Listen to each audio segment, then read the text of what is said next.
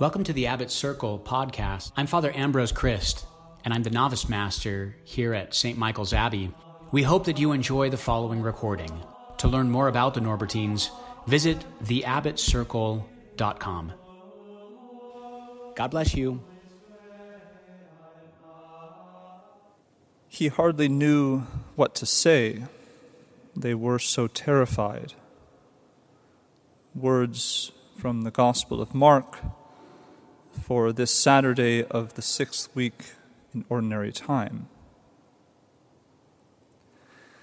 There are certain moments in life in which we are rendered speechless. When we are confronted with the scene of a terrible car accident, or the sublimity of a mountaintop sunset, or the majestic sound of Vaughan Williams' Fantasia on a Theme by Thomas Tallis.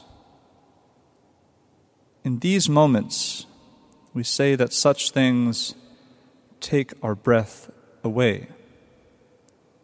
We cannot speak because we feel overcome by the greatness of what is before our senses. We are convinced of our littleness in comparison with what lies before us. And as we see today in the Holy Gospel, this inability to speak comes over us also when we are allowed to see a glimpse of the splendor of God.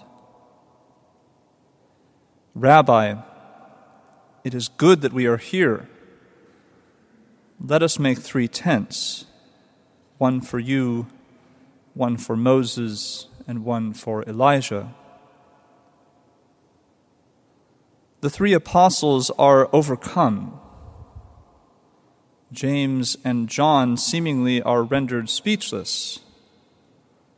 But Peter's sanguine temperament blurts out in this awestruck state of mind. His words seem ridiculous, as if to say, "It's good we're here, Rabbi. Now you and your heavenly visitors don't have to trouble yourselves with making your own tents, since I'm sure you'd all like to stay with us here for a while on Tabor." But in the midst of such a sublime spectacle, Peter he couldn't really know how to use his words. And yet, do we ever really know how to use our words? We do not have to be overcome by some mystical vision, terrifying experience, or other dark tragedy in order to misuse our words. No man can tame the tongue, says St. James. It is a restless evil, full of deadly poison. The psalmist records that everyone speaks falsehood to his neighbor. With smooth lips they speak, and a double heart. All of us are in this lot. We all miss the mark in our speech, and this often on a daily basis. If anyone does not fall short in speech, writes St. James, he is a perfect man. We know well that Our Lady, our Heavenly Mother, she was and is perfect in all things. Thus, we know too that she could never fall short in speech.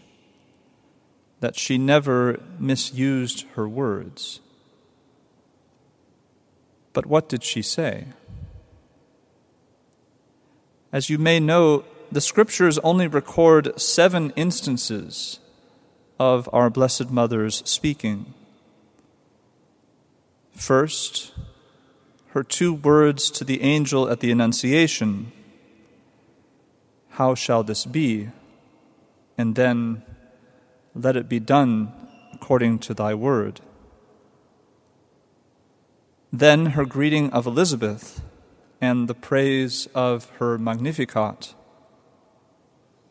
Then her question to Jesus upon finding him in the temple after 3 days of sorrowful searching, "Son, why have you treated us so?" And finally, her 2 words at the wedding in Cana, "They have no wine," and "Do whatever he tells you." In all these instances, Our Lady shows a great humility and confidence in God. Even in the midst of rather dramatic scenes like the Annunciation or the loss of Christ in the temple, Our Lady's few words are manifestations of the great love for God which existed in her heart, that immaculate heart which pondered well all the workings of her divine Son. And if she spoke so eloquently, even in the face of mighty angels, we can be sure that her silence in the rest of the Gospels provides an even richer mine from which we might uncover great spiritual treasures. But what is the nature of our words and our silences in the presence of Christ? Perhaps we find ourselves speechless before God. Perhaps we are dumbstruck in prayer by our own sinfulness, by anxiety, by sorrow, by anger, by listlessness. Would that we were transfigured by awe and love instead. Would that we might cry out with St. Peter, "It is good that we are here," that we might babble nonsensically to the Lord in our overjoyed state of awe and wonder. "Let us build 3 tents, one for you, one for the Father, and one for the Holy Spirit." Of course, we know full well that the times of transfiguration are chosen not by us, but by God. It is up to Him to put us on Mount Tabor or on Mount Calvary. For our parts, we need only to rest in His presence, whether He is transfigured or crucified before our eyes. And it is in this presence of Christ, in His Sacred Heart, that we will find always the grace to say aloud, "Let it be done unto me according to thy word."